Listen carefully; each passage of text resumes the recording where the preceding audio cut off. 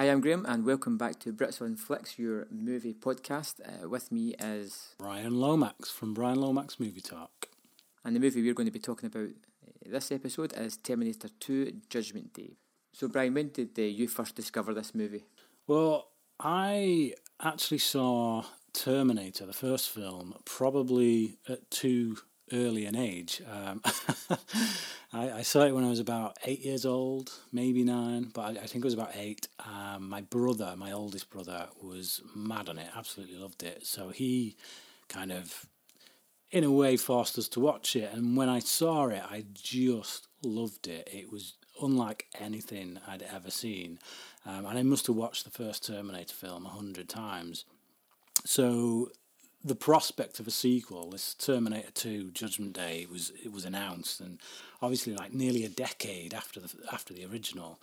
And so yeah, well, it was, I think it was about, was it 7 years or something? But anyway, it was quite a while to have passed back then for a sequel to come along. And yeah, I was too young to see it, so I couldn't see it. And my big brother, who'd gotten me into this first film to begin with, was able to go because he was old enough. So he's telling me about this film, and like all I'm hearing is just amazing things about this film because everyone's going to go and see it. And I couldn't watch it. So I had to wait till it came out on video. And when it came out on video, I watched it as a fan already of the franchise, and I just loved it. Absolutely loved it. It lived up to the hype, and it became a classic. So yeah, that's pretty much my experience. I just remember watching this on video constantly as a teenager with my brothers. As for the first Terminator, I had seen it a couple of times, but I was never really a fan of it. I don't think I really understood it or I got to know it as well as some other people did, and there was always something that I just couldn't connect 100% with it. But when Terminator 2 came out in the cinemas, I was starting to go a lot more to the cinemas and see a lot of things, and I remember seeing the teaser trailer for it, which was a construction line of Arnold Schwarzenegger's getting put together. That was a sort of teaser trailer for T2, and I just remember going like, I really want to see that. That looks good. But I was too young at the time to see it. So I remember getting myself all ready to go to the cinema, trying on that deep voice that I could muster as best I could, and going in and asking for one ticket to Terminator 2 and just hoping that I was going to get in. And I remember the person who served looked at me and went, "There is no way you're 15. And I just went, yep, I am. Someone else came through from the back and just went, "No chance." And I was like, no, really, I am 15 years old. And I just stood there and I argued for 5 minutes that they eventually just went, "Fine, just go." And they let me in to see it. And I was blown away by the movie. I thought it was absolutely fantastic. Special effects were unlike anything I'd ever seen. It just was so different for the time. And I remember watching it constantly in the early 90s on video, much like yourself, and then I think I sort of took it for granted because it became so entrenched in the zeitgeist. It was everywhere. There was sort of like nods to it in other movies and things like that, and it was always referenced as one of the best action movies. That I think I really did take it for granted, and I stopped watching it. So when I rewatched it this time, it had roughly been somewhere around the region of about 20 years since I had last watched it. And well, we'll get to the review soon enough, but it was far too long a time, and I'd forgotten lots of aspects about it that I'm looking forward to discuss. Do you have a synopsis for us? I do. I'll get into that now. So Terminator 2 Judgment Day. Nearly 10 years have passed since the events of the first Terminator film. Sarah Connor has been placed inside a mental institution under the watchful eye of psychiatrist Dr. Silberman, also returning from the first film, after she tried to blow up a factory belonging to Cyberdyne Systems, the corporation that took the remains of the first Terminator that was sent back to 1984. Miles Bennett Dyson is the man working for Cyberdyne, who will eventually unlock the secrets of the computer chip that was found inside this machine. His discoveries will eventually lead to the creation of Skynet, the advanced computer system that will become self-aware in the year 1997 and launch an all-out nuclear war upon mankind. Meanwhile, John Connor, the young man who will eventually go on to successfully lead the war against the machines, is spending his days committing criminal acts, using the skills he learnt from the vigorous training his mother put him through, all the while trying to avoid his foster parents. Unbeknownst to John, another Terminator, the T-1000, has been sent back in time to kill him. The Resistance are also able to send a Terminator back through time, the familiar T-800 model. This time, however, Schwarzenegger's unstoppable killing machine has arrived as John's protector. With the T-1000 relentlessly pursuing them, John, Sarah and the T-800 must take the fight directly to Cyberdyne in one last-ditch effort to stop Skynet before it can be created. Well done. I think one of the first things I want to talk about is that opening scene. It starts off with the sort of play park, and that's all the way through the movie. It's the sign of sort of like life, and then it shows you the destruction afterwards, and then it moves pretty swiftly into the future, where you've got the all-out war between the robots and the Resistance. And this scene just grabs you straight away, because I hadn't seen anything like this before. Seeing the T-800s without the skin walking about, the guns in both arms, just laying waste. It's fantastic. And one of the things that really struck me is even with the sequels, where you've got Salvation or Genesis, where they try to do things in the future, they're nowhere near as good as what James Cameron got in this first one. This very small scene and depiction of the future was amazing. You know, the Terminator, the way it enters the scene, it just steps on a skull, crushes it, and the camera pans up to show you this silver chrome monster in this LA wasteland. It was an amazing opening scene. Yeah, definitely. I mean, there are a couple of scenes like that in the first film, but definitely improved here just because of the budget. I mean, you can't forget that the first Terminator film is actually a B movie. It was a very low budgeted film. I mean, I think it was something like 20 million, which, like, even back then was low. But the budget on this film, obviously, was the highest budget of any film of that time. It was James Cameron has this habit of, whenever he brings a film out, he breaks new records for budget, but he also happens to break new records for box office, which is lucky for him because it means he gets that record-breaking budget again on his next film. But it really shows. He uses groundbreaking special effects in all of his films, but here likewise, seeing, as you say, those T-800s on the battlefield, we get quite a bit of the T-800 in the first film, but it's very kind of stilted. It feels very stop motion at times. But this one, it's clearly physical effects that are being used, and the puppetry, so to speak, Stan Winston's special effects for him, have been vastly improved. So we do get this sense that these things are alive, and that's kind of the beauty of the world that's created here in this film. You feel pulled into this world, pulled into this future, this possible future, and it's a scary future. Just the idea of all these human bones and skulls that are just laid waste on the battlefield. I mean, we open up, the first shot we get of one of these T-800s, it crushes this human skull under its foot, and you feel the power of it, especially with the Dolby surround sound. Just really powerful imagery at the start, and especially when it's, as you say, juxtaposed with this kind of innocence of humanity on the playground at the beginning. It's dangerous and it's scary, and that's something about this film actually, is that it can be labelled as a sci-fi film, it can be labelled an action film, but it can also be labelled a horror film, and I didn't realise that actually until last night's viewing, because I viewed this last night in preparation for this podcast, and there's a lot of horror in this film. Are you talking along the lines of body horror, or the destruction, like when the apocalypse happens and you see what happens to basically the people on the playground, or the horror within the asylum where Linda Hamilton character's kept? What kind of horror are you talking about? Well, literally all of the above that you've just mentioned. That's my point, really, is that you do have almost a slasher film sensibility to it in a lot of ways, particularly with the T-1000, like the way he dispenses the Foster family, John's foster parents, the way he takes out the security guard with the finger through the eyeball, and it comes out the back of his head.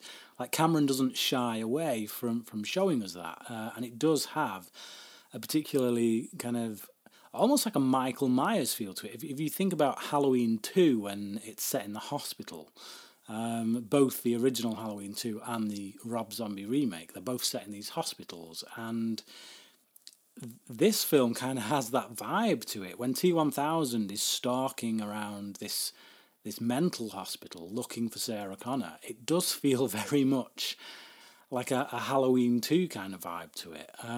But yeah, the scene with the atom bomb as well that was one of the most horrifying scenes that I remember seeing when I first saw this film.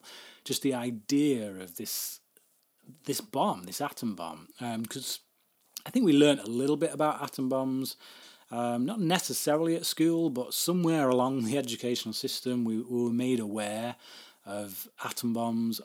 But James Cameron in this film, he showed you the effects of it, and it's so devastating. But the only thing I would say is that if an atom bomb did go off, I want to make a shelter out of whatever that fence is made out of that Sarah Connor is clutching onto, because that thing does not go down.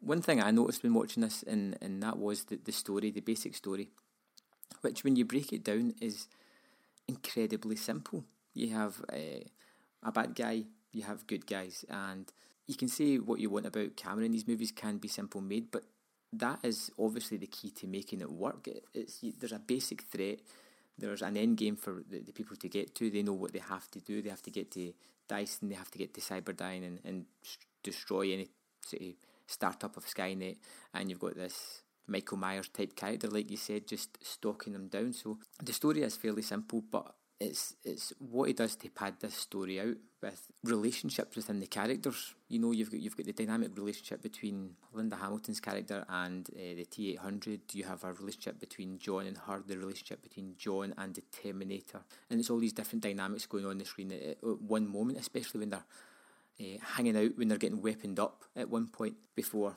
she goes to attack Dyson, and you see her worrying about how things are going to work out, and they're talking about how the Terminator is the best sort of father figure that John's ever kind of had. She's worrying about the future, she's wondering what to do. I think he takes a simple premise, but he pads it out with all these complicated emotions and character interactions throughout the movie that really just bolster it up and make it something special. Yeah, in many respects, it's definitely a film about family, and it's really a film, almost like the first one. It's a warning about technology and our advancement, and where it can lead us. But it's also, like you say, that scene where she says in an insane world, it's the most logical choice, i.e. to have this Terminator, this machine, be this father figure to John, because he'll never abandon him, never disappoint him, never hit him. It's like, it's programming, and it, in many ways, it's a commentary on free will. It's like when you program something to do a particular task, then there are no dangers there. There are no dangers at all, because it will complete its programming. The moment you give something free will, i.e. you give Skynet self-awareness, free will, that's when danger happens. The moment you give any kind of being free will, that's when we're in trouble. That's when there is the potential there for nuclear war. But yeah, the film itself, and going back to like your earlier statement with James Cameron, how he makes things simple, I think you're right. All of his films kind of are built upon a very simple conceit. But what he does is he builds that conceit around a strong theme. So obviously with the Avatar, you've got environmentalism. It's a very strong environmental message. A lot of people believe that was hammered to the point of, like the film's detriment. But whichever way you cut it, it's there. And if you look at the first Terminator film, it is this warning about machines, about technology. The second film, I think there's more of a theme there, as you say, about family, about parenthood.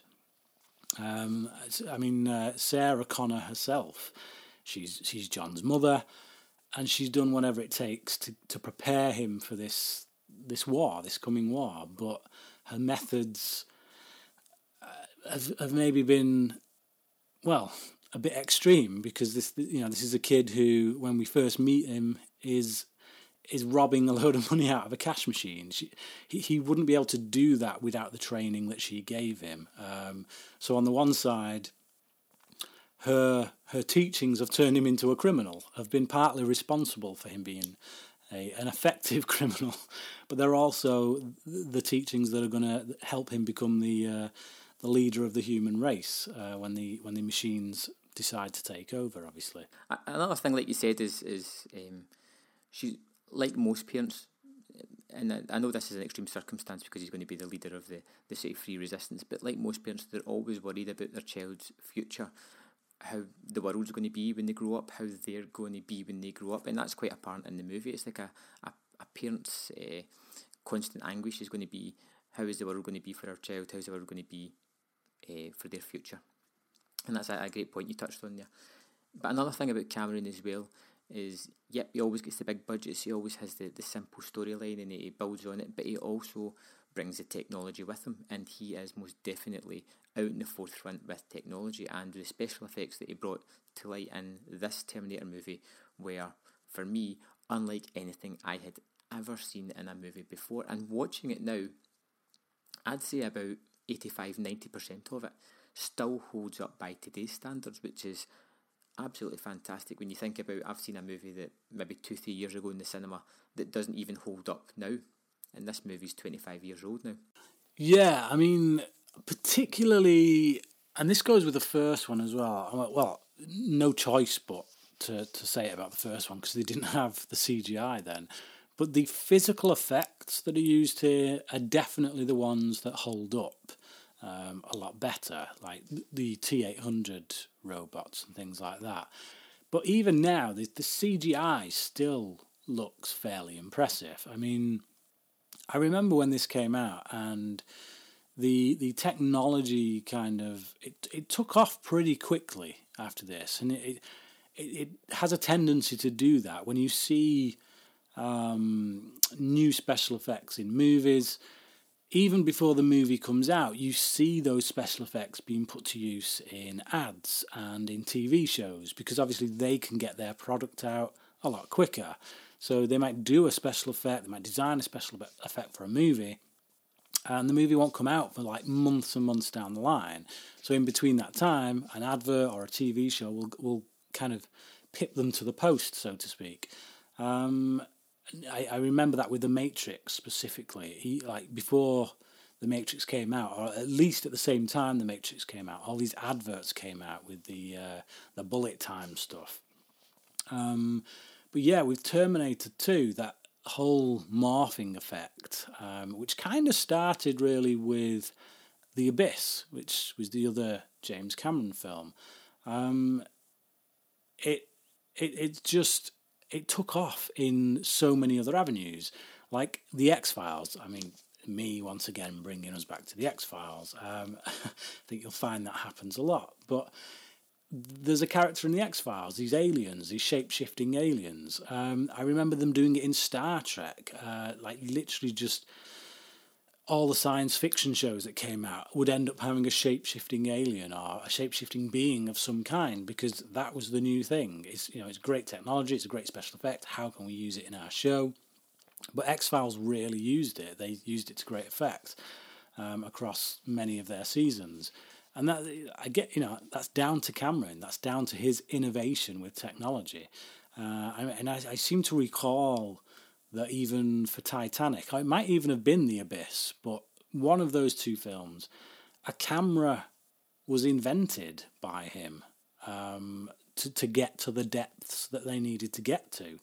Like literally, that technology would not exist if Cameron didn't push for it. If he didn't invent it. So all of cinema has a debt, really. Certainly, Hollywood cinema has a debt to this film, and particularly to Cameron. Whenever he makes a film, he's always going to push those boundaries. Oh, absolutely. But one of the best special effects I want to talk about, and that is, using the term loosely, is Robert Patrick. I think he's a fantastic addition, and he's a complete counterpoint to Arnold Schwarzenegger's Terminator. He's sleek, he's slim, he's focused, he's this metallic thing, and he's got this very unique look about him. And you see him being extremely focused. He holds himself rigidly. When he's moving, he's straight to that point. He's weaving in and out crowds, just knocking out his way. It's such a unique performance. It's one that he's never really recaptured again, I don't think, through his career, but this is a tailor-made performance. And he didn't. It's quite notable as well that he didn't want to come back for Genesis, because he didn't want to waste the memory of his character, which I do think is a fantastic character, a great villain, a villain that very rarely articulates. He does everything through his motions, the way he carries himself, his actions, and I think he's absolutely fantastic in the movie. I do have to totally agree. I was watching this last night, and I mean, I think I've thought this before, but I was watching it last night and just thinking, you know what? Robert Patrick doesn't get enough credit for his physical performance here. Now, he doesn't have a right lot of dialogue, and certainly in his later career, I mean, again, he did go on to star in The X-Files, the last 2 seasons, but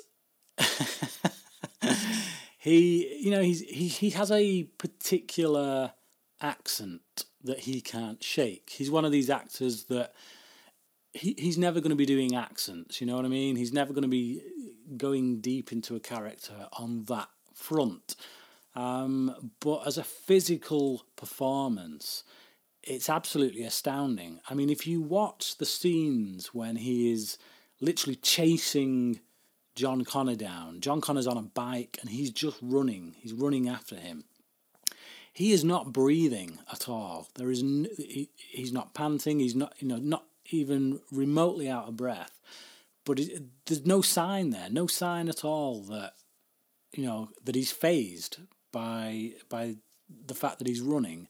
He literally looks like a robot. And some people might say, they just might not even notice that. It might just it's easy to play a robot. You just don't emote. But I don't think that's the case, especially when you're doing the kind of physical stuff that Patrick has to do in this film. And obviously when you shoot a scene, you do take after take after take. So to remain that composed and to literally not show humanity when you're in that kind of physical exertion is quite something as far as a physical performance goes. And it is really something to be impressed by, I think, from Robert Patrick. Mm-hmm. Throughout the movie, you see the T-1000 change into different people and different things throughout the movie, and I wonder if that was always the plan for it, to be constantly changing. But then Robert Patrick kind of, made the role his own, and Cameron's probably thought, let's just keep this guy all the way through it. I made that up. That could be a load of nonsense, but it'd be interesting to find out if that was actual, what was supposed to happen, if the Terminator was supposed to constantly change. But Robert Patrick was just that good, or maybe it's his performance is just that good that's making him out with these silly theories. I can't verify whether or not that is true or false. Theory or not, it's a cracking performance.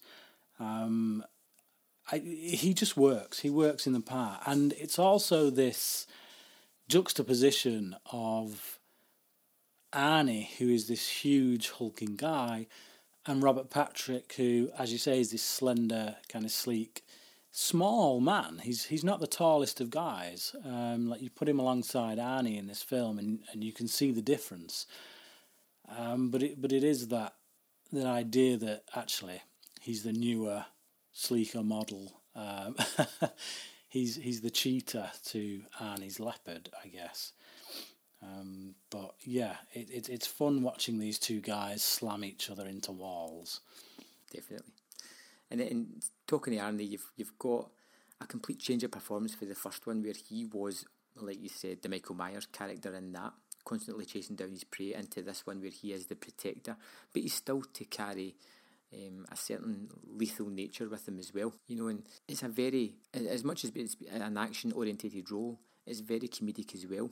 It is, and it's just, it's right, the balance is spot on. This is the thing, it's like a lesser director and lesser writers came on for Terminator 3, and they tried to literally repeat this formula, and they put the comedy in there, and it does not work at all. And it's hard to figure out why, because that same kind of comedy is present here in Terminator 2.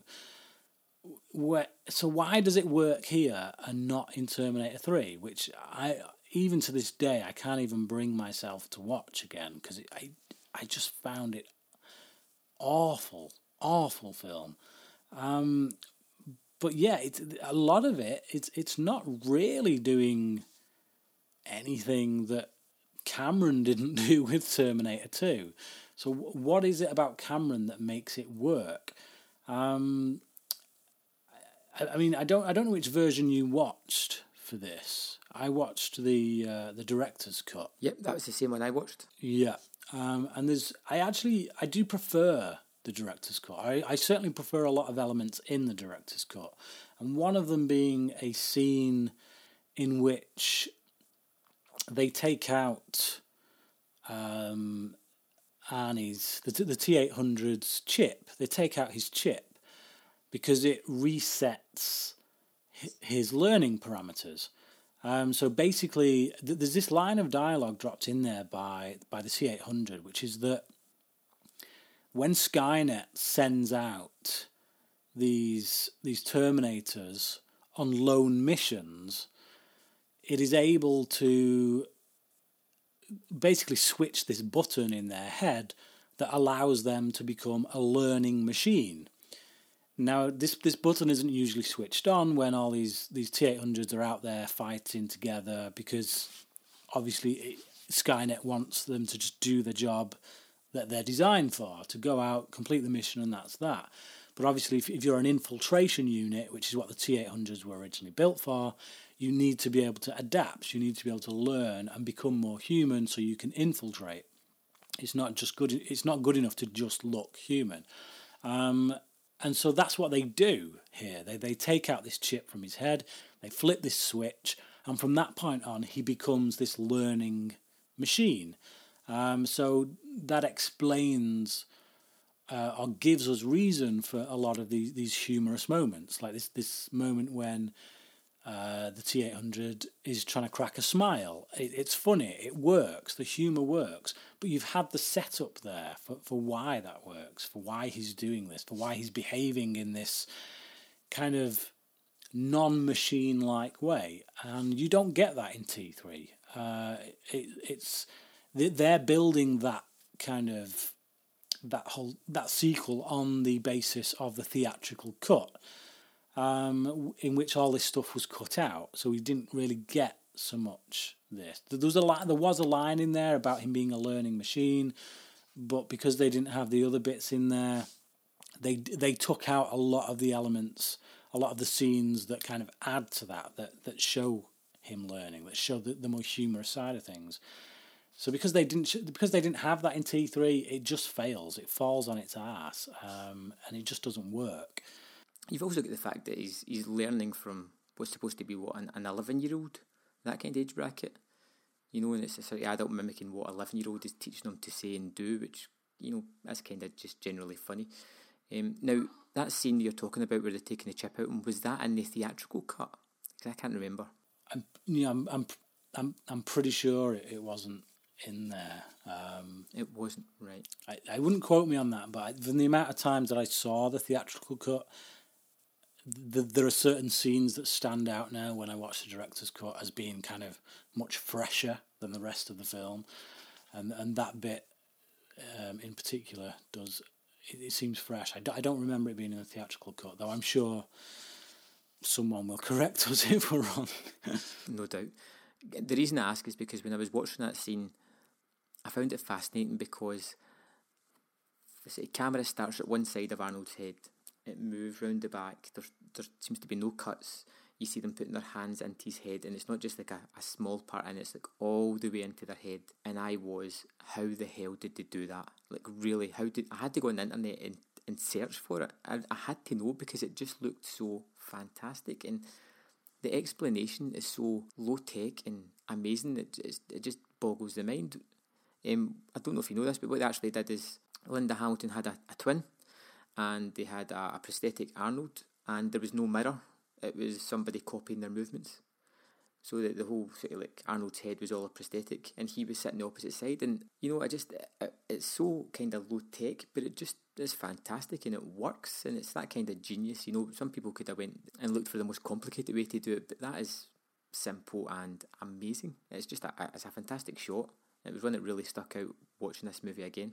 That's probably why it stuck out, because it may not be in the theatrical cut. Yeah, I mean, there's a few scenes actually in this film where the T-1000 comes face to face with the person that he's mimicking. And often when they do those kind of scenes in films, they frame it in such a way where you've got one of them on one side of the screen and the other on the other side of the screen, and it's to hide the fact that actually it's two shots that have been merged together and it's one actor. But the guy in the security guard in the mental institution that gets the finger through the eye, they're twins as well, because those guys were in Good Morning Vietnam, both the twins, the twin brothers. So they pop up here in Terminator 2. So that was quite interesting. So yeah, but I did know actually that Linda Hamilton was a twin. But I didn't know about that effect. But it's just, the thing is, it's those effects, the things like that, those seamless kind of physical things, you don't actually notice them. When you're engrossed in the film, you don't notice them. And they kind of pass you by because they're just part of the story. So it's the things like the metal man. So when the truck's blown up and we get the liquid metal man coming out of the fire, we know that's an effect. Because there's nothing really physical about it. We know it's CGI, and your attention is drawn to the fact that it's an effect. So you start analysing. Well, actually, does it hold up? Has it dated somewhat? And that's the trouble with computer-generated effects. But physical effects, when they're done right like this, you literally don't. You almost don't notice them. Obviously, when you're reviewing a film, when you're watching a film for the sake of reviewing it, as we have, you do go into it a bit more like that. You're looking for things like that. But yeah, it is a cracking special effect, as are many of the other physical effects in the film. Other thing I want to talk about is Linda Hamilton as well, who, much like Arnold Schwarzenegger, has a complete change of character from the first movie, whereas she's just a carefree lady in the first one that gets drawn into this bigger picture. In this one, she knows exactly what's going to happen, and she's decided to distill her life down to training her son into the most capable leader that she can. She knows what's coming, and she just wants to prepare for it. And even the physical difference in this movie from the first movie is unbelievable. She is lean, 100% muscle. You can just see it in her full determination. What a change in character. She's got lots of scenes where she can show so much duality as well, like when she's pretending that she doesn't believe in the Terminators anymore to the psychiatrist. But, we know she's just trying to get out of the psychiatric hospital. Later on, like we said, when she's watching the Terminator and John play together, she's thinking, I may not belong for this world. He could be the one that's going to look after and protect them. And then she's got that scene herself when she goes after Dyson, which I found probably the most fascinating of the movie for that character, because for a brief moment she herself becomes the Terminator. She's after Dyson, his young boy's there, his wife's there, she does not care, that's his target, and she just wants to take him out. And I thought that was such a change for the character, from the first movie, and like I said, that whole scene with Dyson, I just thought, wow, they've turned her into the Terminator, the thing that she's feared and loathed and hated and dreaded coming, she has become it to almost try and stop it. I thought it was a fantastic scene, and one that I'd actually forgot almost about. Yeah, her transformation, just as an actress here, is quite frankly Oscar-worthy in my mind, because she's a completely different woman to the woman she was in the first film. But that transformation is totally believable, obviously, given what she's been through and what she knows is coming. And that scene in her cell where she's doing those pull-ups, and you can see that it's Hamilton doing them. And you're thinking, well, I'm thinking to myself, I can't do those many pull-ups. She is like, she's not that I'm not that I'm Mr. Muscle or anything, but it's just like she's proper badass. And so often I see supposedly tough female characters in modern movies that, they're supposed to be badasses. You think about Black Widow in Marvel and whatnot. I actually think Scarlett Johansson does a very good job as Black Widow, but they're trying to fit that mold an awful lot. And one thing they owe a debt to Linda Hamilton here in Terminator 2, but two, most of them don't quite cut it. Because whatever it is about them, I don't buy it. I kind of don't believe that they have that power. I don't believe that they could take a man down who was, their size or bigger than their size. Where with Sarah Connor in this film, I believe that if she punched me, that'd be it, lights out. And that's because of her physical transformation. She's literally done the gym work. She's put that in there, and you can see it in her. Now, someone who comes close to kind of convincing me in recent years was Rebecca Ferguson in the latest Mission Impossible film. And someone who didn't convince me, someone who didn't convince me at all was Emilia Clarke as Sarah Connor in Terminator Genisys. I did not buy in the slightest that she was any kind of physical threat. She just, I don't know, she was just too waif-like. She wasn't quite, for lack of a better term, manly enough. But yeah, Linda Hamilton clearly put the work in, and she pulls it off. She plays someone you wouldn't want to mess with. But her performance as well, not just the gym work she put in, but her acting showcase here is phenomenal. There's a scene which you pointed out, the scene where Dr. Silberman, who's is he a complete ass in this film? He's basically testing her, and he shows her a video of one of her previous sessions. He wants to kind of see what her reaction to it is, and just that video where she goes totally off the walls. I mean, she starts and she's in tears. She's in this dark place. She's talking about her dreams, and you can see she's this wreck of a woman, and then she proper loses it. She really loses her stuff, and she goes for Silberman across the table. And she's throwing all the paperwork over. And she's like, all this, it's gone. You're gone. And it's just like, but her performance there is just so hysteric and so manic. And you buy it. You buy why they would lock her up in an asylum. But also that she believes it. She truly believes this. She's witnessed these things firsthand. She knows it's coming. And it sucks you into the character in such a big way that when you get to that scene, when she's going to take down Dyson, you kind of almost want her to pull the trigger, despite the fact you've seen how much of a family man Dyson is. On the one hand, you don't want him to die. You want a way out for him. You hope that there's some way he can be redeemed and that they can stop Skynet in some other way. But on the other hand, there's always that question, isn't there? What would happen if you could go back and kill Hitler before he became, Hitler? What if you could go back and and change the decision of the university board that declined him his art scholarship or whatever it was. Would that decision alter the man he became? And I don't know. It's just, it does raise that question. But for a moment, you're like, yeah, if I was in that situation, would I pull the trigger? Could I pull the trigger? And obviously she can't. And that's when you kind of realise just how much humanity she still has left. The fact that she knows that pulling the trigger on this guy would end it.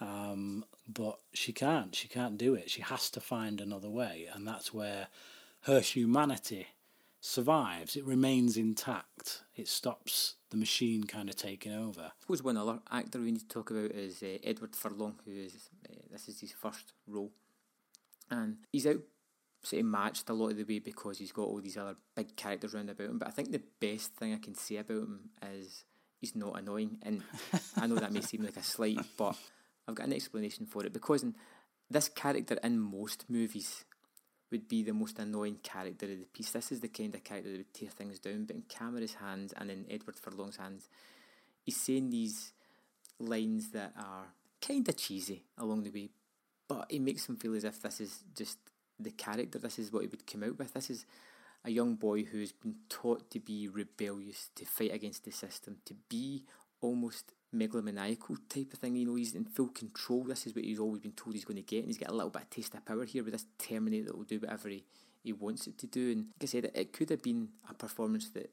in anybody else's hands could have been extremely annoying, trite and cliched. He was perfectly cast for the role, and it's he was essentially a street kid when Cameron found him. He was someone who had that kind of way about him, like a kid on the streets who had a lot of attitude, and Cameron just knew right away it was perfect casting. So he didn't go the traditional route of kind of, casting whoever was the hottest kind of young actor around at the time. He specifically sought someone out for this role, and went, as I say, with a non-actor. But it is brilliant casting, and like you say, he isn't annoying despite his squeaky voice. He has an almost kind of effeminate quality about him in much of this film, which I feel again is part of that perfect casting, because he's a mama's boy. He's been raised. He didn't have a father figure. He was raised by Sarah Connor. He spent his formative early years with her, kind of going from one place to another, training. But yeah, his mother was the most impressionable influence on his life. So, like I say, he has some of these kind of effeminate qualities at times, and I think that's a good character trait to have in this character. It makes sense given his history, and also gives him a lot of his humanity, I think. They often say that the male and female gender roles, you tend to get the more understanding, more sympathetic kind of qualities from the woman than you do from the man. Now, that isn't, that's a sweeping statement, obviously. It doesn't apply to every member of the sex, but generally speaking, that is something that people kind of think of. And so to think of this character, this guy who's going to become the leader of the resistance, he was raised by this woman, so it makes sense that he is the character that he is, where we find him in this film. So, yeah, so basically a long-winded way of saying this is perfect casting. You're 100% right. It is perfect casting. What I just meant to say, I guess, was that very often in these kind of movies, the kid actor can be the most obnoxious, trite, and just generally downright grating character in the movie. Whether it's like the kid in Jerry Maguire or something along those kind of lines, you get that kid performance that just kind of snaps you out of the movie and just makes you go, oh, please, shut up. But no, John Connor and Edward Furlong's performance is great. If there's one scene I can pick out that sort of encapsulates the sort of John Connor aesthetic or mannerisms or that, it's when he's with the Terminator in the parking lot and he the Terminator's got a hold of him and he's asking for him to let go, and these two guys come over to help him out, and he realises he can tell the Terminator what to do and it's going to do it, and he starts getting all bossed up with this bravado and starts sort of back chatting to the guys, and then the Terminator goes to kill them, and it's just, whereas in Spider-Man they said, with great power comes great responsibility, but without actually saying that, they've just showed it within a scene. You can have control of something like that, but things can quite easily get out of hand very quickly. And it could seem like a throwaway scene, and it probably does, but I just think it's a sort of key scene for that character. I that scene actually, when I was watching it last night, it kind of made me realise, on the one hand, just how much of a douchebag that John Connor is, because those guys actually come over to help, like to genuinely help. He called them over, he shouted them over. So this poor guy is literally, he's about willing to get into a fight with Schwarzenegger, someone of Schwarzenegger's size, to protect this kid, who's basically just throws that back in his face and calls him a jock douche. And it's like, actually, you know what? You're a little punk. You are a little douche. But yeah, he does instantly recognise the danger of playing these games, these kind of games. One more thing I want to touch on is that the action set pieces, long before shaky cam became a staple in these action movies, these action set scenes are really well shot. They're really clean. You know the geography of where everybody is, what's going to happen, and they're super tense and exciting, and they're not quickly shot. They're not, they're long takes. They build up the threat really well, and they escalate really well.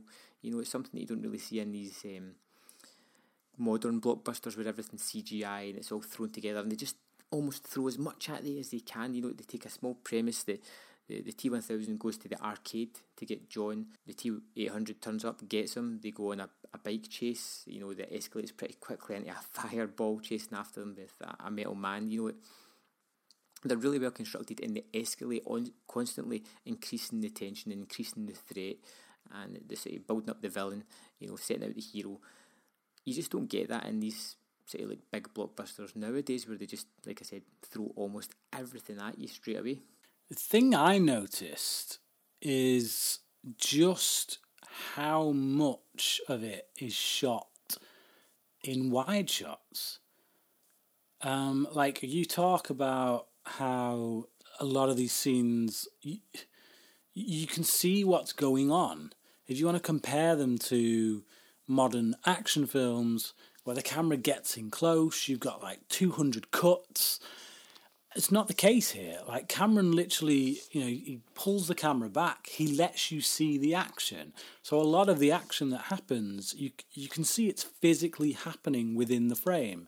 Like you go back to that chase where Arnie is on the bike and he takes this kind of leap while still on the bike. He leaps off this kind of ledge down into this, whatever you call it, aqueduct, I think he said it's called. But it's all in camera, and it's all in one take. You can see the action. You can see what's going on. It's not cut to 1,000 pieces. And to me, that's like the sign of someone who knows what he's doing. Someone who actually figures out the action beforehand, how to get it so it actually looks right, that it's really happening, and then all you've got to do is point a camera at it and leave it on a wide and let us see what's happening. And you just don't get that these days, unless it's like Asian cinema. If you look at like Asian cinema, they know how to shoot action. They do the same thing. If you look at The Raid 2, either of the Raid films, they shoot in wide, they let people fight, and they just keep it on one shot. They let them fight in a wide shot. So the action that is happening in front of the camera is actually happening. So they don't have to disguise the fact that the action isn't really good enough. It's not orchestrated good enough to just show you it. They've got to do cut in order to make it have that impression that something frenetic is happening. So yeah, brilliantly shot action sequences.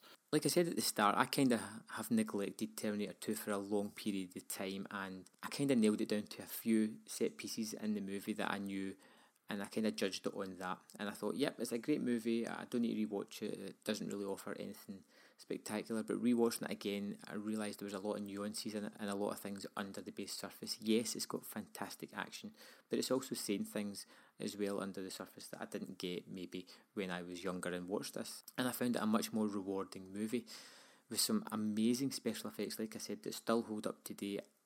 This is going to become something that I'll generally watch maybe once a year or something like that, something I can just throw on and get lost in and just love the hell out of it.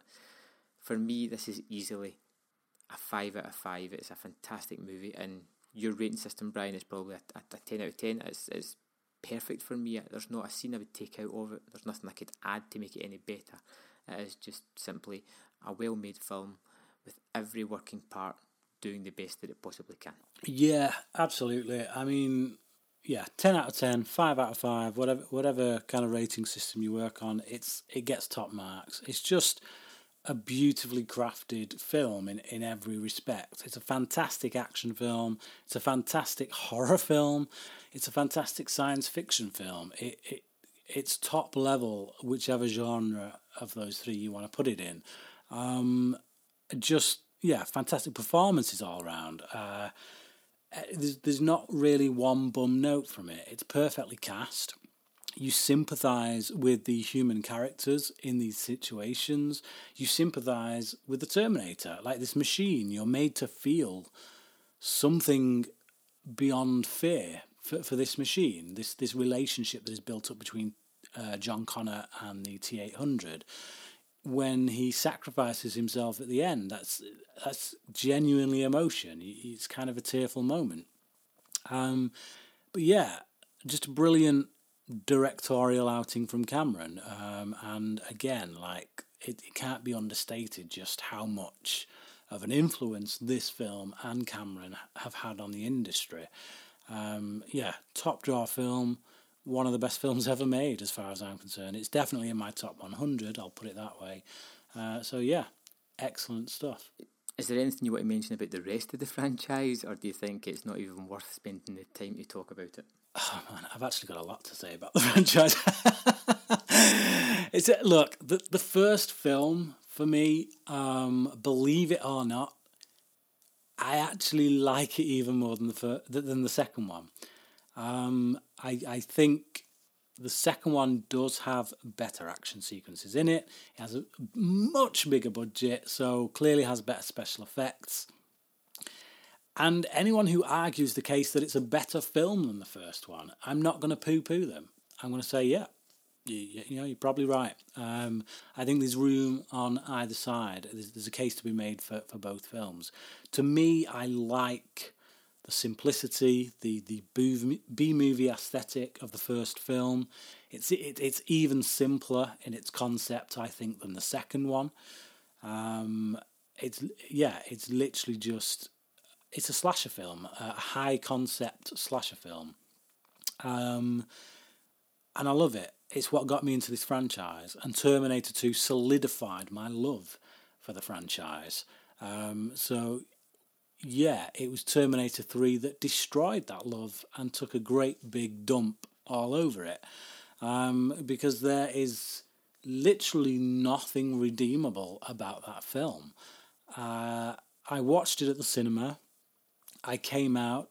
I just spent literally the next 2 hours ragging on it with my brother. And then, about 2 years later, I thought, you know what, I'm going to have to give this another chance just to see if it's as bad as I thought it was. So I watched it for the second time. I had all the same complaints. It was just as bad. I ain't going to watch it again. It's terrible. It pees all over the memory and the work that was done by Cameron. I was a bit suspect when Mick G got hired for Terminator Salvation. But the sad thing is about Salvation is 2/3 of that film are actually a damn good Terminator film. The first 2/3 of that film are very good, I feel. Very good indeed. The trailer for the film completely ruined any surprises that the film had to offer. It gave away all the twists and turns in the trailer, so you knew they were coming. But the final act of the film just doesn't work. When you find out the plan of Skynet to use this Sam Worthington Terminator, you're really left asking, why wasn't there some kind of subroutine built into this machine so that if it did just happen to get close enough to John Connor or Kyle Reese to not just blow them away? It's really just, the writing of it towards the end just completely loses its way. And that's because they're trying to build this twist into it and it doesn't work. But beyond that, all the future stuff, the war scenes where we see John Connor interacting with other soldiers and getting involved in these fights with Terminators, it was like the Terminator film that I wanted to watch. You know, we'd seen all these hints at the future. We'd seen a couple of scenes of what the future war was like in both of Cameron's movies. This was it. We were finally getting that film. We were finally getting that future. And like I say, it just ballsed it up in the final act. But Terminator Salvation is still one I will watch again because of those 2/3 of a good film. Terminator Genisys, I've only seen it once. Wasn't that impressed. It's just far too convoluted. It thinks it's cleverer than it is. And it's now just made the timeline so convoluted that it's impossible to follow. Absolutely impossible to follow. And what a T-1000 was doing showing up in the 1984 timeline, I have no idea. But yeah, that's it. As far as I'm concerned, there's really only 2 Terminator movies, and they were both directed by James Cameron. Well, like I said, I haven't seen the first one in years, absolute years. It was something I was wanting to revisit before this episode, so tonight I was going to put it on, and I changed my mind and ended up watching Terminator 2 again, because I enjoyed it that much. As for the third and fourth one, I've seen them in the cinema. The third one I remember absolutely nothing about whatsoever, and I've really no interest in going back to see it. The fourth one I don't remember too much about either. Again, I've not got any urge to revisit it. Where we really do split our opinion is going to be Terminator 5 Genisys, which when it came out in the cinema and all the reviews and all the scuttlebutt was that this was a horrendous movie, I actually enjoyed it. I liked the sort of lead actress that was in it. Her performance isn't a point on Linda Hamilton's, but I did actually enjoy that movie, and it's one that I will go back and revisit. I don't know if it was that my opinion was my expectations were set so low that it actually exceeded them, but I did enjoy the movie. I had fun with it. I was expecting the worst thing in the planet. It wasn't that. I enjoyed Arnold's performance in it. I think the most important fact about Terminator Genisys was that it was actually fun, unlike Salvation and Rise of the Machines. It was a little bit tongue-in-cheek, but I liked that about it. I liked the fact that it wasn't taking itself as seriously as the last 2 bombs. They tried something different with it. Yes, they make it a little convoluted and they mess up the timelines by going back and changing things. But you know what? It doesn't waste the first 2 movies for me. If you like Terminator 1 and 2, they're always going to be there. They're never going to change. Those movies are there that you can watch any time that you want. I was just glad to see something that was a little bit more fun, had some nice action sequences, looked good, and felt fairly decent. And that's what I got out of Genisys, and I was happy with that. The movie did have a few faults, but I guess the only thing that it really got wrong was casting Jai Courtney. Jai Courtney, man. Jai Courtney in that film as Kyle Reese.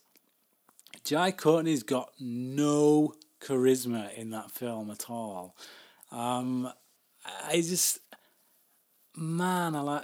Just horrible casting. Look, I've only seen it once, and I will give it another go. I'll definitely give it another go. And there were enjoyable moments in it. There was quite a few enjoyable scenes in it. And I do think Emilia Clarke has the look of Linda Hamilton. She does have this kind of young Linda Hamilton look about her.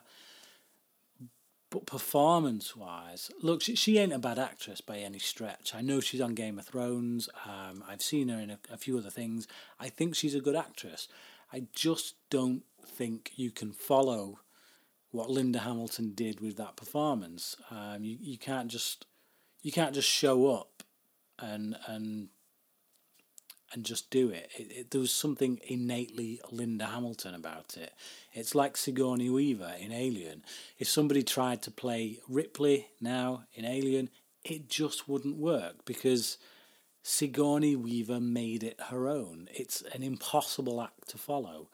And that's the same with Linda Hamilton in Terminator.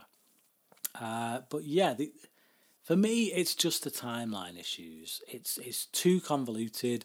The problem is that people forget the first Terminator. It was a B movie. That's all it was. It was a B movie, but it was because of what Cameron did with it to elevate it. It became something more. So then you do a sequel, and Cameron essentially kind of he does it again, but he adds a few things to broaden the horizons, so to speak. But then, what do you do from there? If you're going to do a sequel from then on, what do you do from it? There's only two things you can do. You can either copy the formula, which is what they did with Terminator 3, and it was utter crap. It didn't work. Or you can build on the mythology. But if you build on the mythology, it just becomes too convoluted, far too convoluted, for what was essentially just a B-movie concept. You start building on it, it falls under the weight of its own BS, quite frankly. Well, I mean, you've made some good points, but the one thing that I'm just going to pinpoint right in on is Jai Courtney. This guy is the kiss of death for just about any movie he's in. Honestly, I don't know how he gets work, and I sometimes wonder if it's a bet. Do you know how, like in Trading Places, the two guys make a $1 bet? I think two movie studio heads have made a $1 bet that they can turn this guy into a star just for a giggle, because he literally just kills whatever he's in. He's the one worrying aspect of Suicide Squad. I really wish I had better articulation skills, because I just want to verbally nut punch this guy and just explain how bad he is, but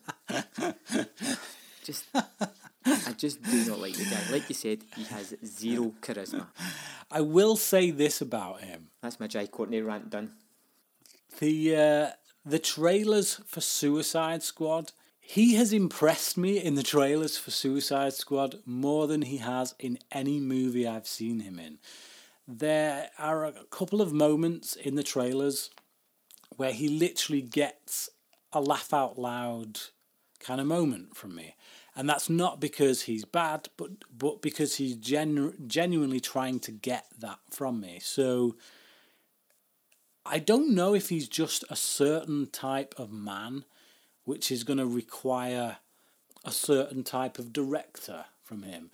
Because, and the thing that kind of makes me think that that's the case is that I saw him in a film called The Water Diviner, which is directed by Russell Crowe. And he actually gives a not half bad performance in it. I actually liked him in that film. And when I reviewed that film, I said just how surprised I was by the fact that I liked Jai Courtney in a film. I was like, wow, blimey, he actually pulled something out. But when I think who he was being directed by, it's Russell Crowe. It's the man's man. It's like, you can't get any manlier than Russell Crowe. He's the kind of guy who will lead with his fists. I'm talking about everything bad about the concept of a man, not necessarily what you should aspire to be as a man. But Russell Crowe is that guy, isn't he? He's that kind of rough around the edges, don't say the wrong thing because he might just be likely to punch you out kind of guy. And then when you look at the guy that is directing Suicide Squad, David Ayer, you look at the films he has made. He makes films like Sabotage, like End of Watch, like Training Day. All these films that are filled with manly men that lead with their fists. That he is that kind of guy. He has those sensibilities. And I just wonder if this is the kind of director that Jai Courtney needs. Because so far, the only times I've seen him deliver anything that I find watchable was in, as I say, The Water Diviner and now the trailers for Suicide Squad. However, we could watch the film Suicide Squad and find that he simply just doesn't have charisma.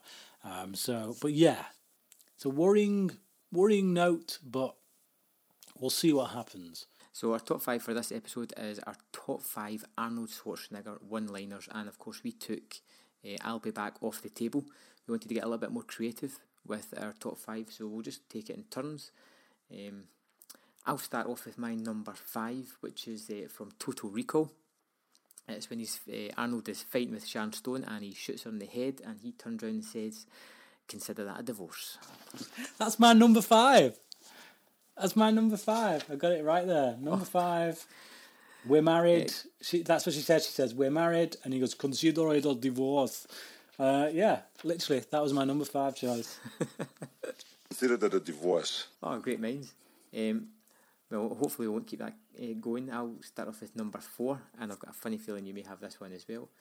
And it is from one of my favourite Arnold Schwarzenegger movies, The Running Man. And it's when he's running down the street, and I can't remember the character's name, but he's covered in light bulbs, and he's just trying to get his attention, and he's like, "Hey, lighted, hey, Christmas tree." I don't. I do have a quote from Running Man in my list, but it ain't number 4. My number 4 choice is actually from True Lies, and it's when Art Malik's character is hanging from the missile, and just before he fires him, he goes, "You're fired," and just sends the missile. And it's just like, it's that proper kind of dug right out of the 80s, full-on cheesy one-liner just before you kill someone that Arnie is so famous for doing. It's so obvious as well. All of his best lines, I feel, are just really obvious, but because of his delivery, they just work. So yeah, "You're fired" from True Lies.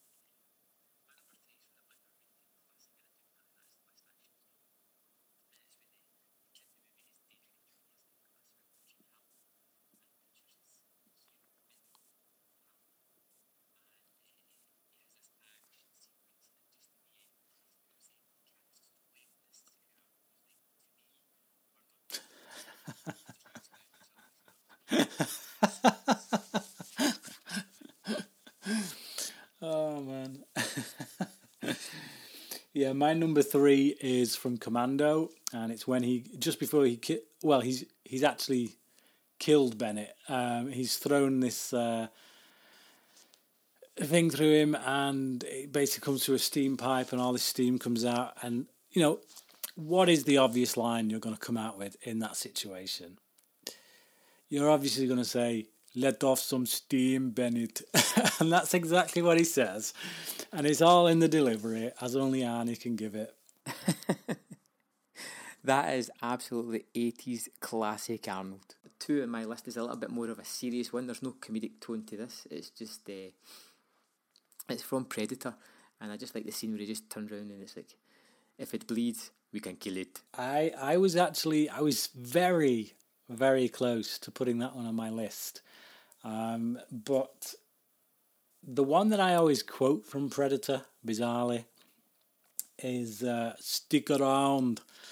And that's what I've got at number 2. As you can tell from my list, I kind of like the ones where Arnie kills someone rather inappropriately and just kind of drops in a really obvious line as to how he killed them. So yeah, he throws a knife at someone, nails them to a wall, and just goes, "Stick around." My number 1 is a little bit long-winded. It's not so much a one-liner as a couple of sentences, and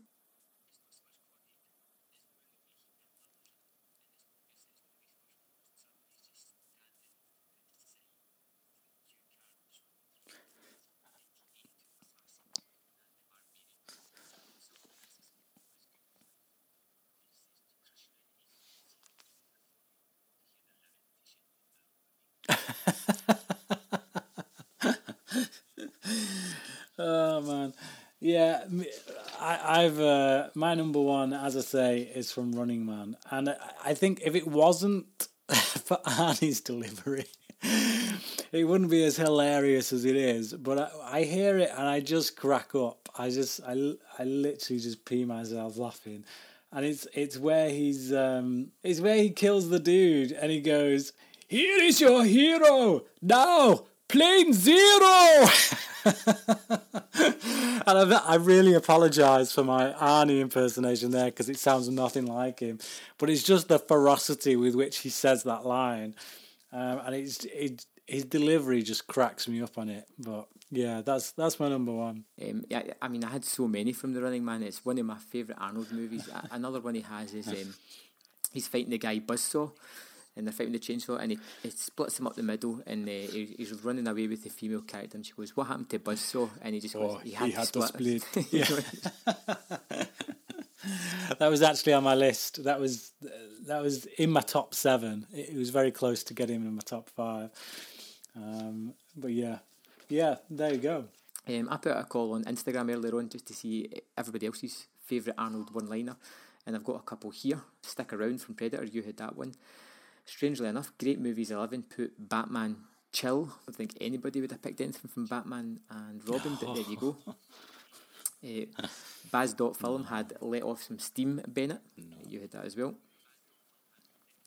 Blazing Minds had I'm the Famous Comedian Arnold Braunschweiger. That's from Last Action Hero.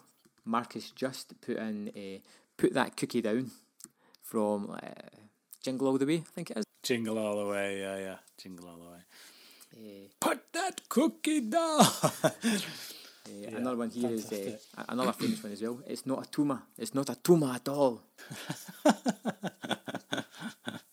There's quite a few good ones from Commando, actually. There's a good one for Commando where is it? I've got it here. He's talking to a guy named Sully, and he goes, "You're a funny guy, Sully. That's why I'm going to kill you last." And then later on, he's got hold of Sully over a cliff, and Sully's like, wait, you said you were going to kill me last. I think Arnie says, I said I was going to kill you last, and Sully's like, yeah, you were right, that's it, you did say that. And then Arnie just goes, I lied, and then just drops him. So that was it. That was a pretty funny one. Okay, so I think it's clear to see that Arnold's career was pretty much made up of one-liners. Definitely, yeah. I think he invented the one-liner. Yeah, it's almost like a bad comic strip or something like that, but it's a fair play to the guy. He seems to get away with it. So we'll move on to the watch list, and to go with the last episode, we were talking about Star Trek, and I went back and visited Star Trek Into Darkness. I'm just wondering if you did the same thing. I didn't actually revisit Star Trek Into Darkness. I'm still meaning to, but I did see the new one, Star Trek Beyond. What did you think of Star Trek Into Darkness? Well, like we said the last time, we thought it could have been better on a rewatch, and I thought it was far better. And I liked it the first time round, but I really enjoyed it the second time round. I think it was getting away from a lot of the bad press and the bad reviews and a lot of people naysaying the movie. I think getting some distance on it just made it what it was, an enjoyable movie. And I think because I'm not really too much of a Trekkie, I didn't really know, I can't really remember much about Wrath of Khan.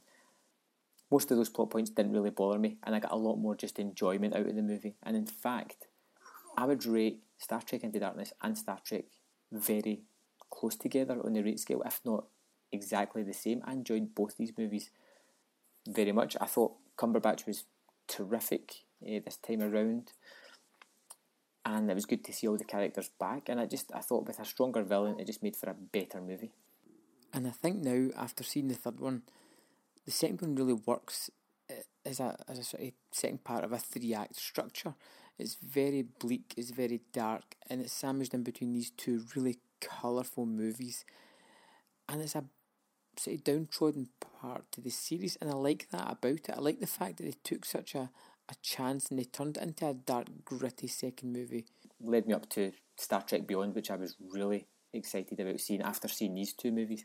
I know you saw that today as well, so we'll just do a quick review on it as well. In the show notes below there'll be time tracks, so if you haven't seen Star Trek and you're worried about spoilers, there'll be a time track when we finish talking about it if you want to skip ahead on to the next part.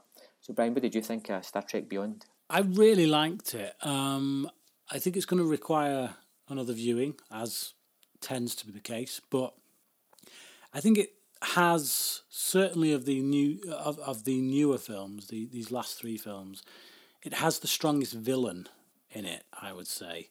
I think Idris Elba is very good indeed as the main villain. I like his motivations. They're very simplistic, but I think he has better motivations than, say, the likes of Nero. In many ways, he's a similar villain to Nero. It's kind of a simple revenge plot, but his motivations are just fleshed out. They're explained. They're given reason, so to speak. There's a section in the film where they're on this planet that this Idris Elba's character has kind of brought them down onto, and there are parts of that do seem to lag a bit. But what I will say is, on the whole, this one felt a lot more like an older Star Trek movie. It felt to me like it was written much more by a Star Trek fan than the previous two movies. There's a lot of in-jokes in there, a lot of Star Trek kind of like fan jokes for the fans, but also a lot of the kind of social commentary that you would expect from Star Trek about idealism and what it is to be on a starship, to be part of a crew, to be part of something greater than yourself. It was a good story, well told, much better villain, some great action scenes, which I was expecting, to be honest, from the likes of Justin Lin, who really proved himself with the Fast and the Furious franchise, particularly in the action stakes. What I will say, though, is that I do feel like his use of the spinning camera is something akin to J.J. Abrams and the lens flare. Quite disorientating at times, possibly used too often, but it is what it is. It's his stamp on the film, I guess. I first noticed this with Justin Lin in the last Fast and Furious film, where in the fight scenes he would have a camera that would spin with someone as he fell down, and he's kind of littered that into his films a fair bit. I think it feels a little bit too much like a director trying to put a stamp on the film, trying to claim it as their own, I guess. But, whatever, it's fine. It's not too off-putting, but overall, good, solid Star Trek film, solid action sci-fi film, and at this point, I'd give it an 8 out of 10. Yep, very similar to yourself. I really enjoyed it. I loved the colourful nature of it.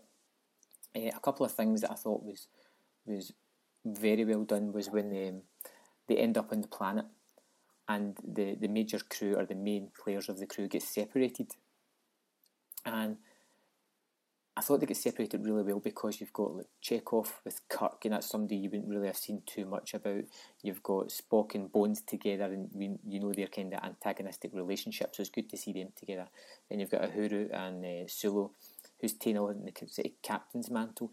And at first I thought, oh no, we've separated the best part of the movie, but it created sort of stronger relationships between these small groups of people, and a better interplay, I thought.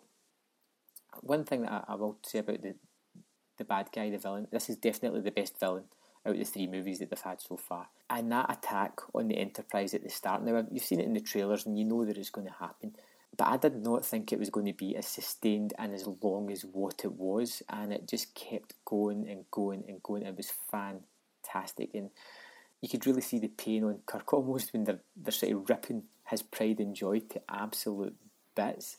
And the alien spacecraft was unique as well. The fact that it wasn't one just giant, big, monstrous spaceship, because let's face it, when you had Nero's spaceship, it was huge. Were they going to make it bigger? Doesn't make things better. No. We've seen that with Star Wars. A bigger Death Star doesn't make it better. But having these smaller ships that sort of work together as a swarm was fantastic, and the shields had no effect on it because they were such smaller ships that could interfere with them and things like that. It was a great design.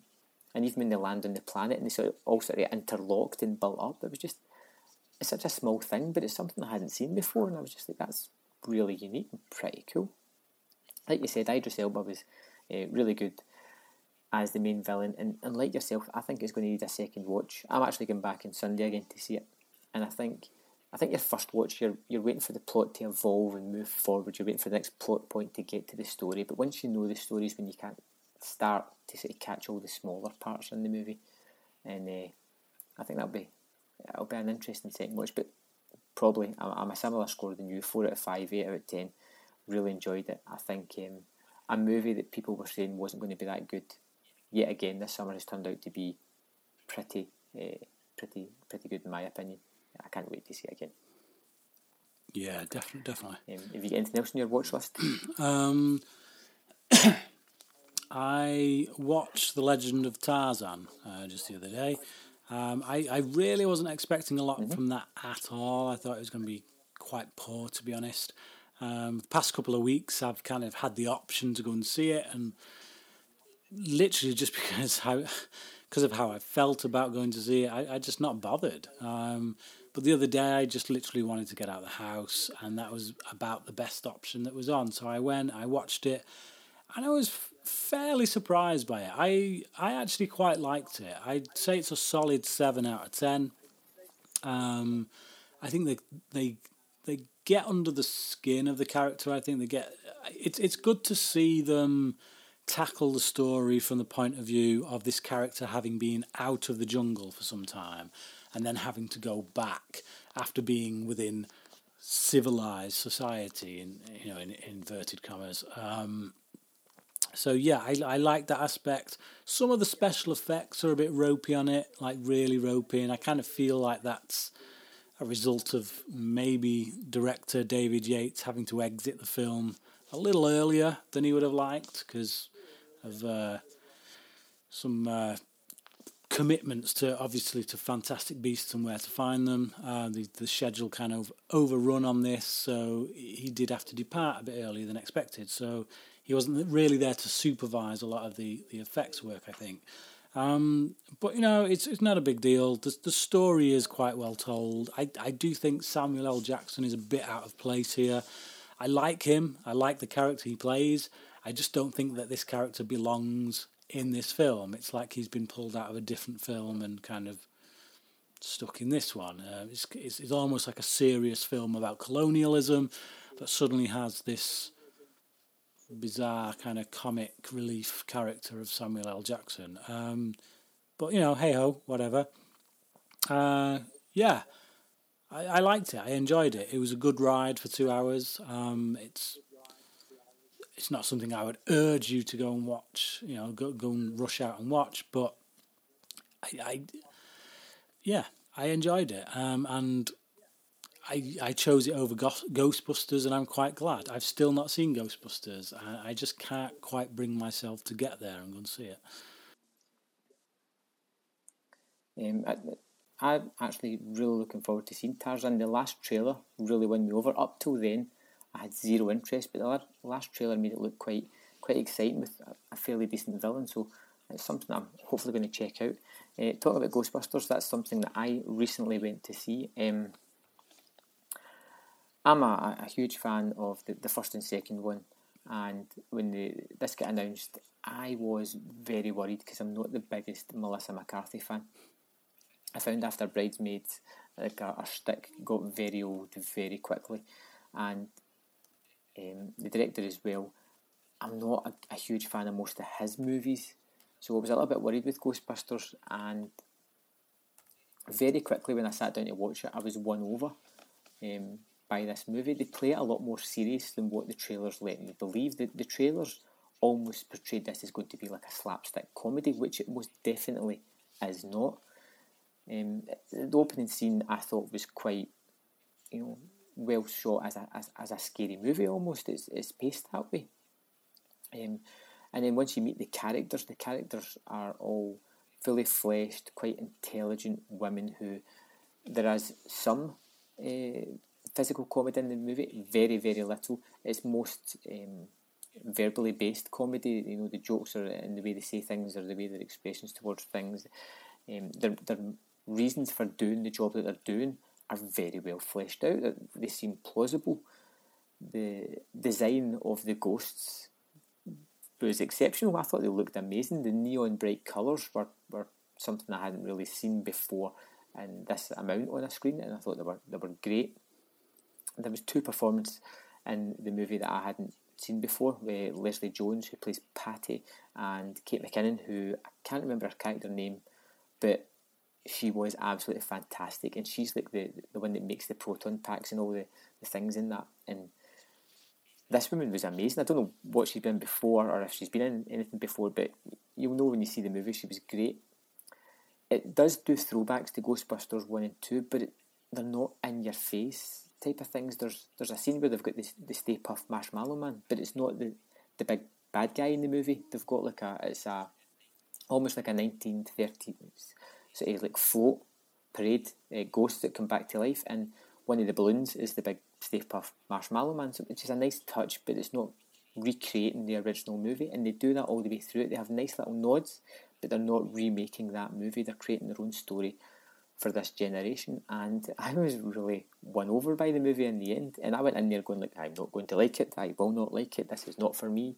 Came out going, you know what, I did enjoy it. It's not the best movie in the planet. I will watch this again. I'm hoping there'll be a sequel, because I would quite happily go back and see that again. I just enjoyed the movie. I found it a lot of fun, a little bit long. I thought Chris Hemsworth was hilarious throughout the movie. He's probably got the biggest comedic role in it, like the straight out comedic role. It's just a great film. I suggest that you do check out if you get the chance to, especially on the big screen. I probably will then. I have actually heard a few people say that, you know, it's not like everyone's saying. It's not the bad film that everyone's saying. But yeah, I just thought the trailers were awful. I mean, Chris Hemsworth, I think he's got amazing comedic timing. If you look at the Avengers films, he gets all the funny moments in them. The Thor standalone films may not be the best standalone films as far as the Marvel movies go, but him as Thor, he's perfect as Thor, and he's, like I say, some of the funniest bits in any of the Marvel movies come from Thor, come from Chris Hemsworth. So it doesn't surprise me to hear really that he would be one of the funniest parts of the film. But yeah, you know, I'll give it a watch, definitely. I'll pluck up the gumption to go and watch it at some point this week. There's a couple of older films that I've watched recently. Some stuff I've been catching up on. Hannibal Rising I watched for the first time just this last week, and I can tell you that I will never be watching it again. It's absolutely terrible. Maggie is another film, an Arnold Schwarzenegger film. While we're on Terminator 2, film that I watched. It's like a zombie film, but it's not like a traditional kind of zombie film. It's almost more like a family drama. If you imagine like a family drama film in which a family is dealing with a child that has cancer, it almost plays like that. It almost plays like a film in which these parents are dealing with this child who has cancer, only it's not cancer, it's zombie infection. And that's how it kind of plays out. So yeah, it's different. It's a bit depressing. It's a bit dark, but I kind of liked it for what it was. Yeah, I'd give it a 6 out of 10. I'd recommend it. It's probably not going to be something you watch again and again, but it's definitely worth one watch. And yeah, last of all for me, I guess. In fact, last of all for me, I was going to do one film, but I'll just mention another. I got around to watching The Babadook, which really impressed me. Absolutely fantastic film. I'm not the biggest horror guy, but as far as horror films go, really, really impressed me. And the central performance in the film by the woman, I can't remember her name, but the lady who plays the mother in that film, wow. What a performance. Brilliant. Yeah, it's one of the best horror movies in recent years. Truly fantastic. I've got two things that I want to quickly touch base on. One of them is Now You See Me Too, which I finally got round to seeing. As I said in the last episode, I'm a huge fan of the first one. I went to see the second one with low expectations, and I did kind of enjoy it, but it's nowhere near as good as the first one. Like you said in the last episode, they seem to explain what they want to explain. They don't bother explaining what they don't want to explain. It's kind of strange that way. It almost feels like they're trying to be too clever for their own good, and they've made a mess of things. The one thing that really annoyed me about the movie was the Morgan Freeman storyline. I don't want to spoil it for anybody else, but they change him around in this movie that really makes everything that happened in the first movie completely ludicrous and pointless, as in why was it allowed to happen type of thing. But I've got to say, one thing that I did like in the movie, and this is going to sound strange straight away, is Woody Harrelson's dual roles. Now, he plays his twin brother in the movie, and when his twin brother first appears on screen, I was like, what is this? What is this? Is this a comedic role supposed to be? What is he doing here? It's so outlandish a performance. But it grew on me pretty quickly. It actually turned out to be one of my favourite characters in the movie, and I think it's because it's so off-kilter and so from left field and strange and unlike his other role that I was actually looking forward to that character being on screen. But yeah, the movie, I don't know if I'll probably watch it once more just to galvanise my thoughts on it. I still love the first one. I don't know if the second one's going to get quite as much love from me as the first one. One other thing I want to talk about is there's been a recent Netflix series that's just appeared called Stranger Things. Oh, I really want to see this. It's an 8-part series. Yeah, I really want to see it. The trailers for it just look so good. I just put it on going, I don't know what it is, I'll start watching it. 5 minutes in, I was texting everybody I know, you need to sit and watch this. It's an amazing show. I'm not going to talk too much about it, just if you can get your hands on it, if you can check it out. It's 8 episodes and it is tremendous, absolutely tremendous. The whole look, the acting, it's like an Amblin movie mixed with a Stephen King story is the best way to describe it. Goonies mixed with Stephen King, I suppose. It's truly fantastic. If you get a chance to check it out. It's just amazing. I burned through it in a couple of days. I just couldn't stop watching it. Yeah, I definitely want to check that out because I saw the trailers for it and was just blown away by the trailers. The cinematography on it was just, like you say, it has a very Amblin, early Steven Spielberg quality to it. Kind of like Super 8 as well. It reminded me a bit of Super 8, the way that was shot. But another TV series that I really desperately want to see as well, that I've seen trailers for recently, is the adaptation of Westworld. They've done Westworld as a TV series, and it looks beautiful. It looks amazing. Anthony Hopkins is in it. Tons of other really big name actors in it.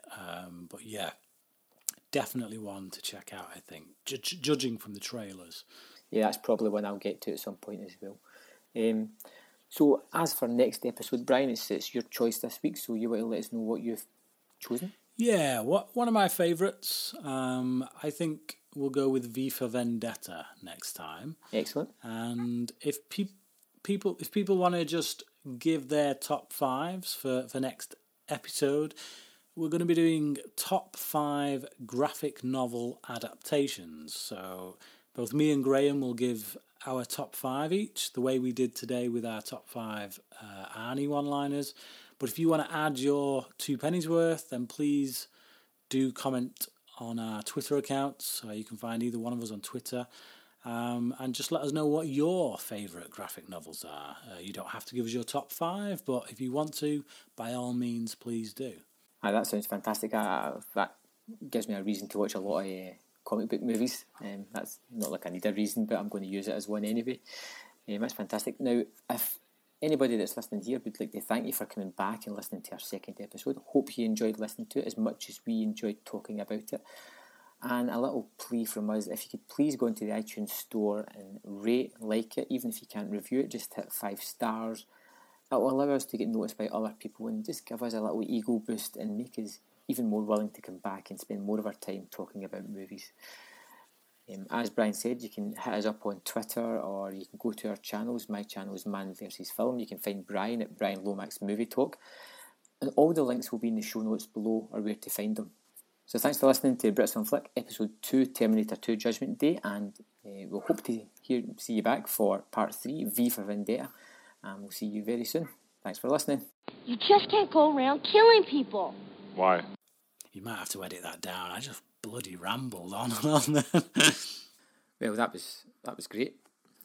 It covered just about every base and was far better than any synopsis I could come out with. I think I was leaning towards 2 robots get sent back in time, and that was about it. My brain, I'm having brain farts tonight. It's just... I'm going to lackey sleep here, and a few drinks in as well. I'm not quite sure where I was going with that. You might want to edit some of that out. I just started to rant, but...